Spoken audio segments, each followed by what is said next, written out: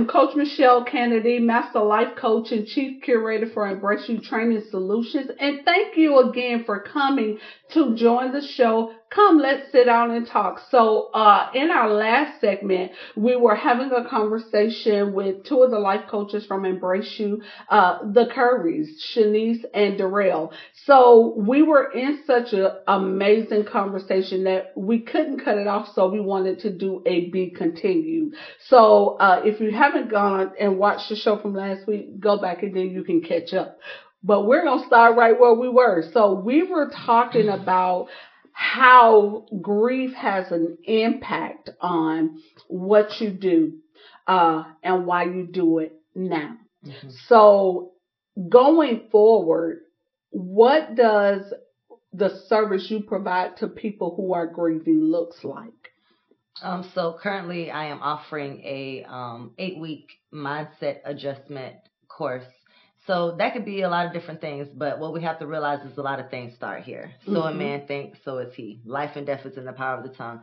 So it's just basically week by week, we're touching on different things to get to the root of the problem, to figure out how do we heal? Where do we go from here? I just finished one course and we have one starting June 15th next month. And I'm super excited about that, just allowing people to transform. Again, with grief, everyone has their own process, but I believe once we learn how to control our emotions and we learn how to channel our thoughts, that begins the healing process. So if someone is interested in becoming a part of this group, how would they contact you? So you can contact me on my website at www.radicaltransformationlifecoaching, or just find me on Facebook. My name is Shenice Curry. Good. So if you are in the need of a mind reset, contact Shenice so that she can get you set up for her program.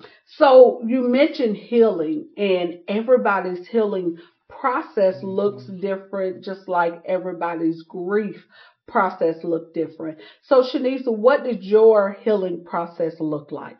To be honest, as I was explaining in the last session, my process started when I started my group, but it wasn't complete. Taking Embrace You coaching, I really learned a lot of things about myself. Although we learned how to be life coaches, right, in your voice, we had to learn how to heal ourselves in order to heal somebody else. We had to be able to coach. In order to coach the whole person, we had to be healed. We had to realize what our triggers were and things like that. So I think those were the dots that kind of completed everything to help me be able to be healed. And Durrell, so what did your healing process look like? My healing process is funny, and I'm the type of person I suck it up and I keep moving. My healing process was more of me being able to open up to my wife and coming into Embrace You coaching and in the classes and being able to talk with certain people in the group, talking with you, that helped me heal from some things. Yeah. So I know one of the things that we have as one of our mantras that every coach needs a coach. And it's opening up in the course to coaching is what helps you to start that process, and knowing that it is just that. Like healing is not a one-step thing. Even when you think about Jesus and his healing, there were some that he touched and were instantly healed, and then there were some that had a healing process. He touched the blind man and he said, "What do you see?" He said, "I see men in the trees." Yeah. He touched him again, and when something has multiple steps, that's called process. And being able to help others through the process of healing, what does that do for your healing process? That's a good question.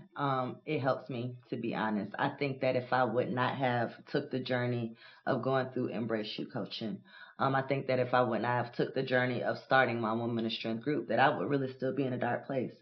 Not to say that someone else's situation is worse than mine, but sometimes you'll look at some people and be like, well, God, I have the nerve to be complaining, but they're going through much more than what I'm going through. And I believe that we're all put here to be disciples of Christ. And what does a disciple look like? It looks like people that are there for people, not necessarily judging them, but seeing what they can do to help them heal or help them be delivered or help them be made whole. So That's how I see that. So, Durrell, how do you think helping others heal helps you heal?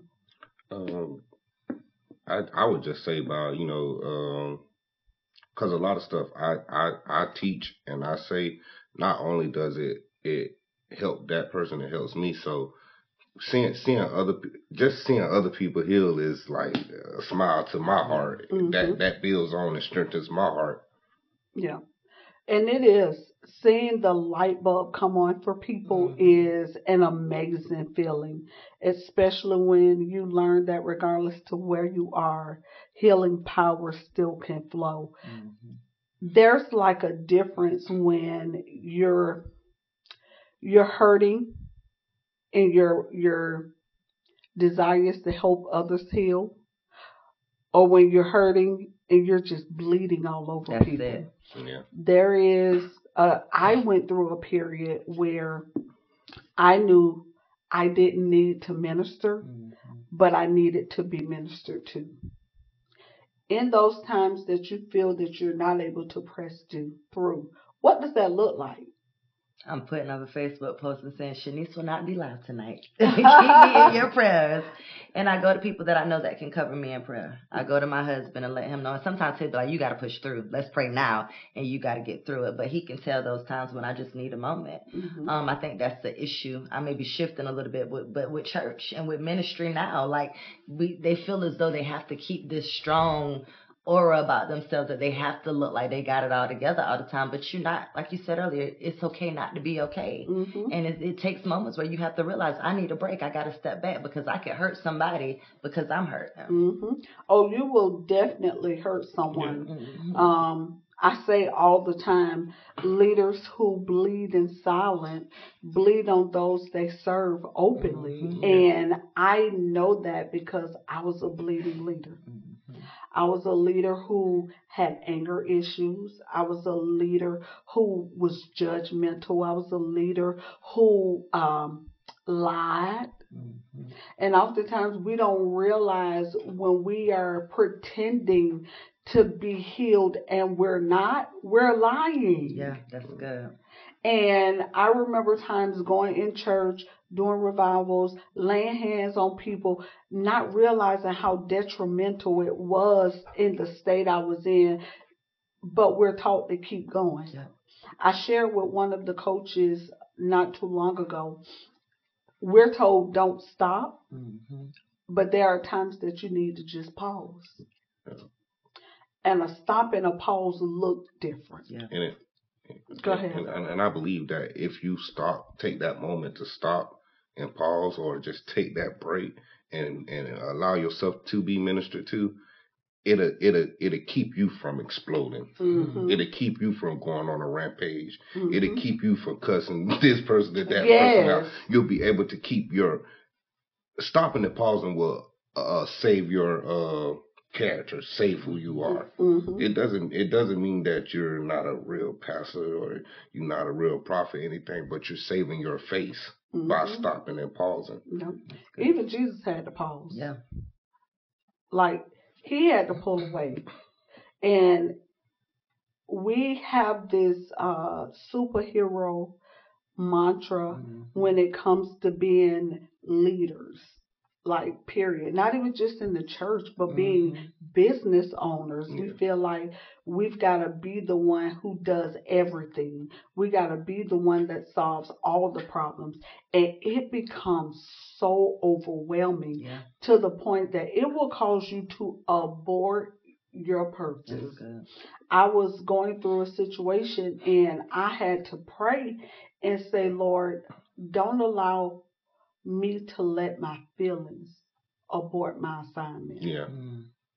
Because when we begin to operate in our feelings, it's a dangerous place because you can't trust your feelings. Yeah.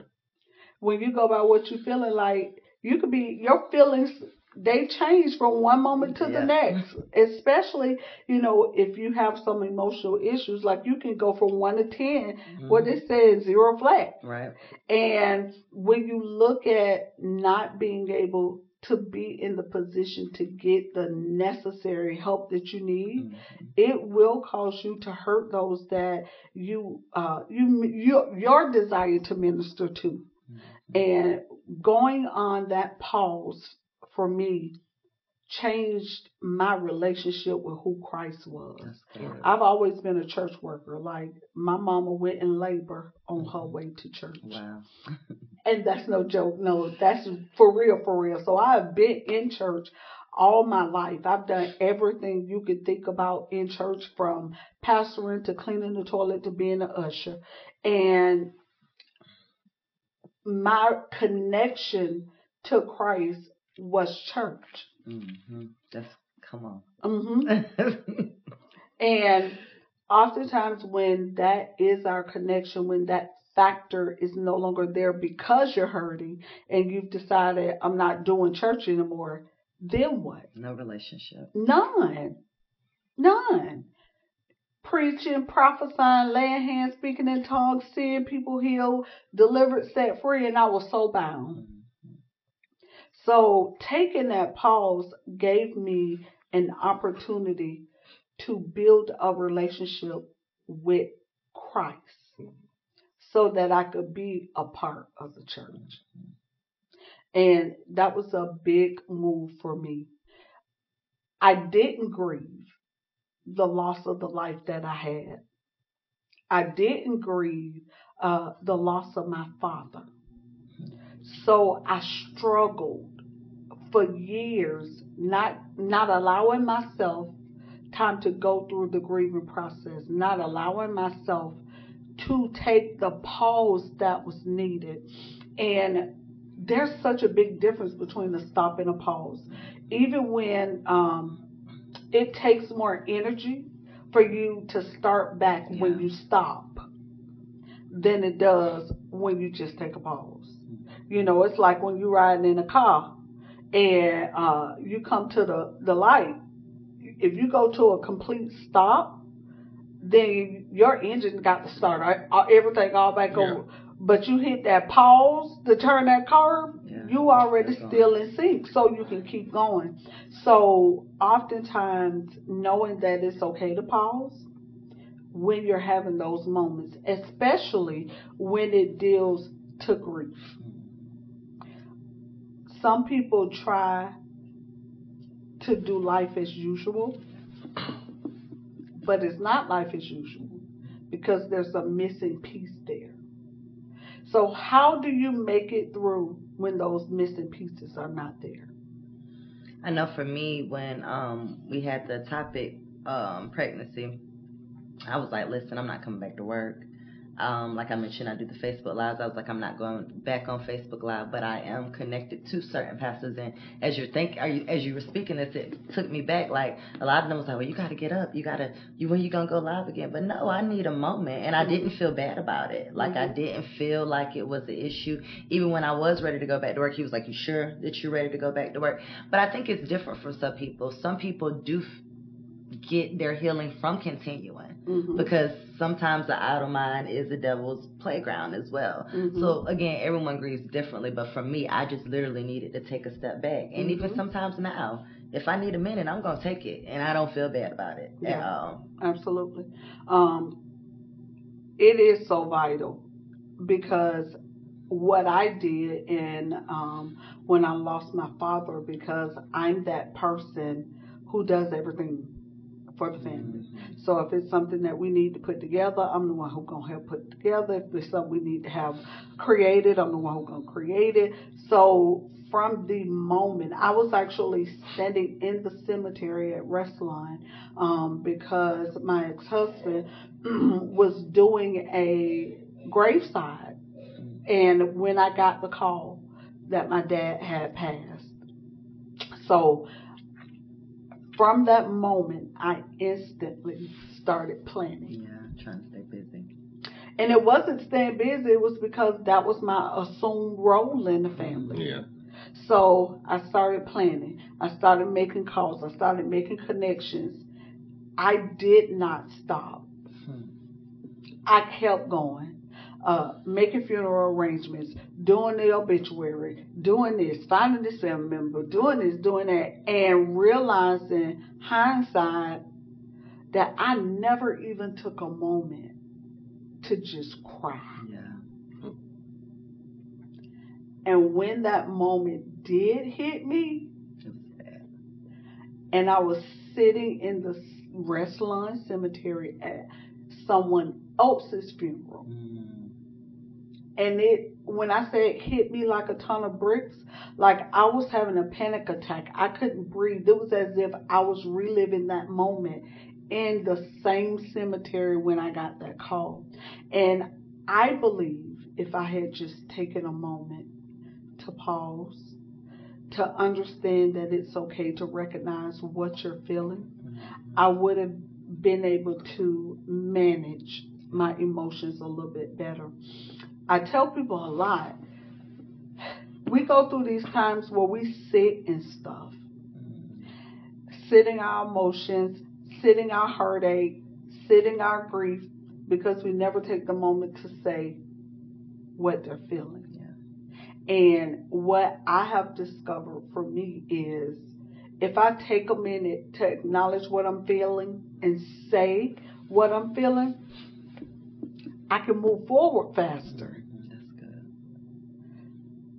Where it would take me a week to recoup, a week that you don't have. Like, can you really afford to miss a week out of all the things you do because you're sitting in your feelings? No, because now you're a week behind. So just taking that moment to acknowledge what I'm feeling has changed the trajectory for me. So going back to our topic of grief, because we done talked about a whole lot. We done shared about a whole lot. But going back to the topic of grief. So if you could say anything to Shenice, who you were prior to grief, with the knowledge you have now after grief, what would you say to you? I would say work on you, but don't blame you. I took a lot of time blaming myself. Even sometimes I blame my husband, like, well, what is wrong with him? But just try to understand that, life and God's timing is not my timing, and I have to understand that everything is working for His perfect will. But also to release it, say it, be open to talk to my husband and have that conversation. If we're going to grieve, then why not grieve together? Versus you being in the garage grieving and I'm in the room grieving. We did a lot of that. We did a lot of grieving separately. That's what I would tell myself. Oh, that's big. So, Durrell, if the Durrell today could tell the Durrell 3 years ago before DJ passed, what would you tell yourself? Basically, most of the same thing she said, and let it out, release. Don't sweep it under the rug. I picked up a trait from my mom. As I sweep some stuff I sweep it under the rug and keep it. That help me keep moving on. But somewhere down the road, it'll trigger back. It'll set me back. So that's what I would tell Durrell now, is that let it out. Yeah. And it's funny, I just said yesterday in a workshop, when it comes to sweeping things under the rug, like you can't see it, but after a while you're going to trip over that lump. You sweep it under there, it's out of sight. Keep piling up, though. And when it pile up, you're going to be walking just thinking everything is okay, everything is normal, you're going to trip over it. And that's how it really is. You going on, you thinking I'm okay because I've packed it away, and then something triggers it. And triggers are funny. They will find you. And you will be sitting like, where did that come from? So in the grief process, knowing now what you all know, how do you think that empowers you all to minister to other couples who may have lost babies? I wish I had somebody at that time. And I know when I lost the last baby, you yelled at me, but I was so used to dealing with stuff on my own. All my life, like really, I just deal with it. And I really wouldn't necessarily say it was a sweeping under the rug, but I guess it is. But I'm just used to being like, I get through it. Because you get so used to being around people that judge you or that tell you to get over it. Like when we told our parents that we was pregnant, like, and to the last one, they was just like, oh, God, my mom, I don't want another grandbaby. We would call them being excited, and they would just make us feel like, dang, we shouldn't have told anybody. So being able to have that outlet, you know, we didn't really have it. So just being able to have somebody. I wish I had somebody. So for those of you that has lost a child, reach out to somebody. Don't just sit in it and deal with it, because your husband or your wife may not be strong enough to tell you what you need to know. But reaching out to somebody and letting it go, that probably would have caused us not to go through some of the things that we went through. And what you think, Durrell? Everything my wife said. She speak my mind a lot of the time. Everything she says, yeah. She speaks for me a lot. So she's the spokesperson. Well, yeah, definitely. And that is so true, because going back to where I shared with you all the moment I decided that I was going to just go ahead and live, it was created out of the I'm now going to be there for people who are going through the same thing, because I feel like I went through everything that I was going through from 2009 to 2014 all by myself. You know, not sharing people on a limited basis, not being able to be vulnerable, not being able to say I'm okay, because you got people looking at you or people depending on you, because you've made yourself what people depend on, because your need to be needed, and deciding, if I find somebody who's going through and I come across somebody who's going through, I'm going to be there for them. And hindsight, I now know, like, that's where my desire to be a life coach came in, wanting to be there with people. And what I find myself now doing is being that person to leaders. Being the one that coach those who lead others, being that sounding block for those who are in high level positions, who are in positions where you can't vent down, or you can't vent to those you lead, because they don't have the capacity to handle it. So I have found myself now in that role to be the one who coaches. And I remember when I did my application for the life coaching process I went through, it was like, what do you want to do in 5 years? And I was like, I want to coach coaches. And within a year, I was coaching coaches. I feel like God had me on a real fast track. But you need somebody. You need somebody. You have to have somebody. And I think if leaders had that person, then they wouldn't bleed on others or take it out on others. So being in a good place, going through the process, helps us help others. So I am Coach Michelle Kennedy, and these are the Currys. Would you tell us your business name and your email address again? Our business name is Radical Transformation Life Coaching. Email address is radicaltransformationcoaching@gmail.com. Or you could just find us on Facebook, Durrell Curry Sr. and Shenice Curry. And I am Master Life Coach Michelle Kennedy. Thank you again for joining the show. If you enjoyed the conversation, you can join us at 6:30 for the Facebook Live. We'll be sharing with the Currys again. So we'll see you there. With Embrace You, I found a career. At Embrace You, I found a family. At Embrace You, I found me. Are you the strong friend who's always giving advice? Are you the one always mentoring and coaching? Have you thought about being a certified life coach? Because here at Embrace You, we have room for you in our family. I am Embrace You. I am Embrace You. I am Embrace You. And you can be Embrace You.